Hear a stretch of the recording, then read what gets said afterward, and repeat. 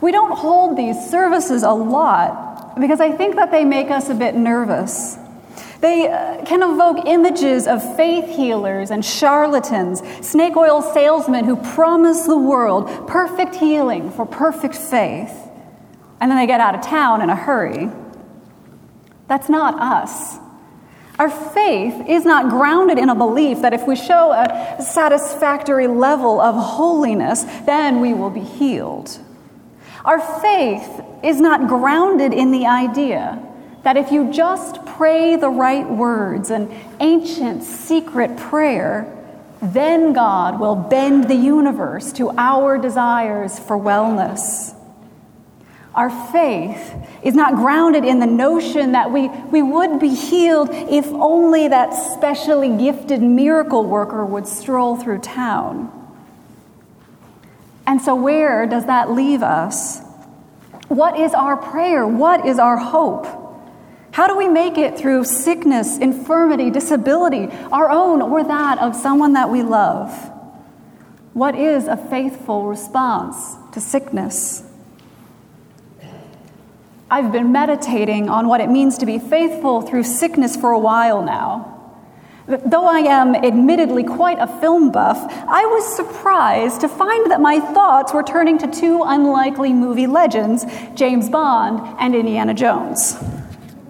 These characters are great fun, immensely popular action movie figures who differ from one another significantly. James Bond, 007, is a secret agent. He is meticulously trained, debonair to a fault, charming, loaded with gadgets, cars, women, and style. Sure, he has setbacks in his missions, but he's slick, smart, and cool. He's almost always one step ahead of the bad guys, even if we can't tell yet. And then there's Indiana Jones, a PhD professor in archaeology, sort of a regular guy. Cynical, funny, passionate about what he believes in. You know, it belongs in a museum. Certainly, he is well trained in his field. But I have a hard time imagining that back in his days as a doctoral student, they had instruction on how to wield a whip to escape a giant rolling boulder, or how to flee from enemies almost everywhere in the world, and how to bring a gun to a knife fight. I don't think that's in the curriculum. For Indiana Jones, things go wrong all the time. He doesn't have fancy gadgets and expensive governmental support. He's a regular, flawed guy who just keeps trying different things until something, anything, saves his neck. How do we respond in a faithful way when we are faced with sickness? Do we think that we have to be James Bond, cool and collected, rarely faltering and looking impeccable as we go? Or can we be Indiana Jones? Get angry sometimes, shift courses, reach out for new allies, and trust that somehow, our persistence born of faith will help us make it through. Put another way, we might ask if we think we need to be a saint no matter what we're going through, or if we can let ourselves be humans in need of grace. We find such a person in our miracle story from the gospel this morning. For 12 years of her life, she had hemorrhages. She saw a doctor, spent all her money, sold what she had to find relief. But still, her condition deteriorated. 12 years is a long time to suffer. In verse 26, we read that she endured much under many physicians. It's hard to tell from our translation, but the word for endured refers less to physical pain and more to emotional pain. It echoes with the sorrows of being ill-treated and the anguish that comes from that. Maybe this is a subtle reference to the kind of treatments that had been prescribed to her, but maybe it carries the collective roller coaster of hopes built and dashed, lifted and stolen away over so many years. We don't know what she had heard about Jesus or what she expected from him. But he was probably her last hope. With no more resources, where else could she go? What else could she do more than anything? She wanted to be made well. So she reached out and touched his cloak. And there are different words for touching in Greek. This one is often used to describe what Jesus does when he performs healings, when he touches people. It specifically means when you touch something and you intend to bring a modification, when you intend to change it through your touch. In her case, she wanted to be fully remade through contact with Jesus. When she touched him, the flow of the hemorrhage stopped. It literally dried up within her. And she felt it in her body, directly experienced, not externally observed. Immediately, it was done, and she was healed. And it's only after she was healed of her disease that we learn something more about her pain. There are quite a few words for sickness in Greek, but here the word is mastigos. It was literally the name of a whip that the Romans used to scourge criminals, leather straps with metal sewn into them. Metaphorically, it was used of a disease that equaled the pain of the lash. It was acute, and it had lingering, dreadful after effects. It was used to describe any disease that was as bad as a plague, as bad as torture for the one who suffered from it. She wasn't a whiner or complainer. She really suffered. To this point, we have primarily walked with this poor woman, heard her courageous hope and her willingness to be vulnerable for even the chance at healing. But now, in the story, we shift to Jesus, who knows that power has gone out from him.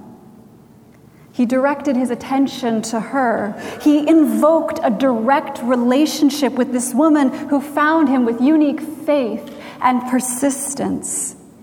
He said, "Who touched my cloak?" And the disciples, now they're saying, "You're kidding us, right? There's a whole crowd of people all around you. They're so close together. Everybody's bumping into everybody else on practically every step. And you want to know who touched you?" They said, "You see the crowd." They didn't believe that they had missed anything. They didn't believe they could. After all, everyone saw the same thing, so everyone understood the same thing. In the ancient world, they didn't have a separate concept for physically seeing and mentally understanding. You see the crowd, just like we do. Jesus stops and turns around. He looks for the woman, and she comes forward of her own accord. Maybe she was reckless, impertinent, impolite, acting from desperation. Maybe he would be angry that she had taken power from him while his back was turned, even though she needed that healing so desperately. But she knew what happened to her. This word used here, the word used here for knowing, goes beyond that direct, immediate experience she had before. Now she understands something deeper about the significance of what just happened to her.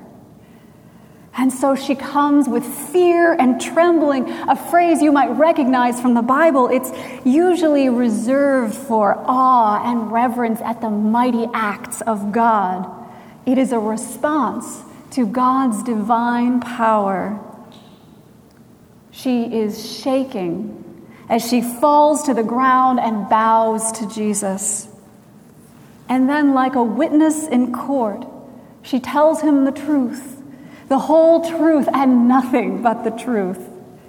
But the truth here is more than the bare facts. It's the totality, the deeper reality of what she just experienced through Christ. We don't get to hear her words to Jesus.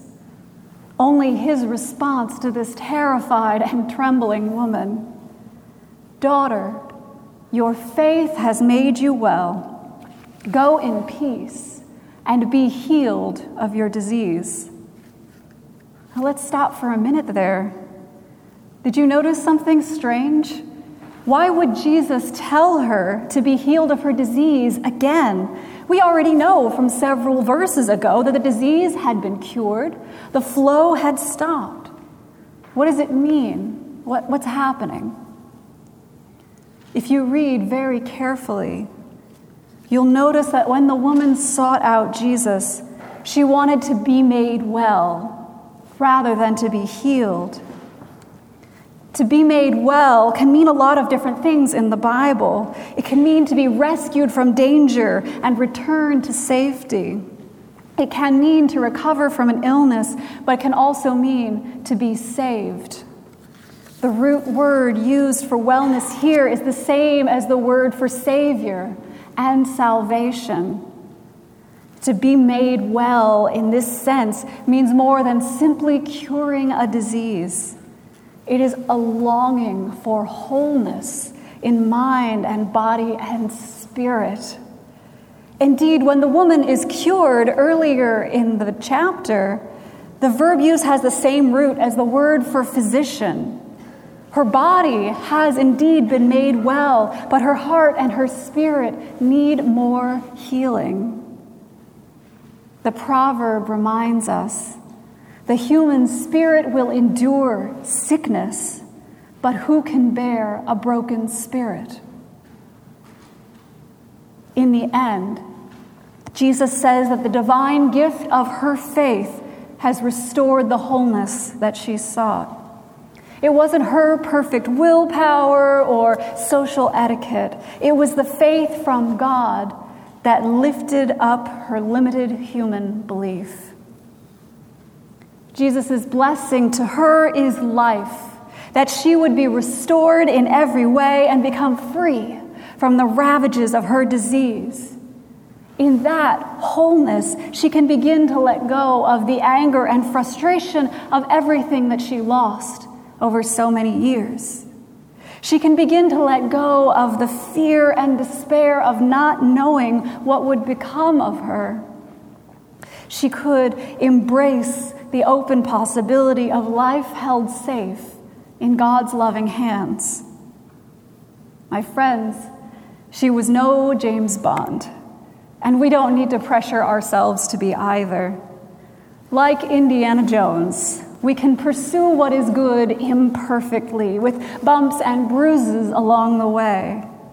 Like this woman, we can reach out for Jesus even when the crowds and the faithful followers don't see the light within us.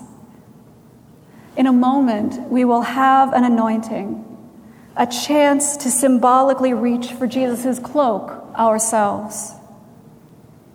My friends, know that healing from Christ comes in many forms. Know that Jesus hears our every need. Know that Jesus holds us fast from life to death and to life everlasting. Let grace wash your wounds and set you free. Amen.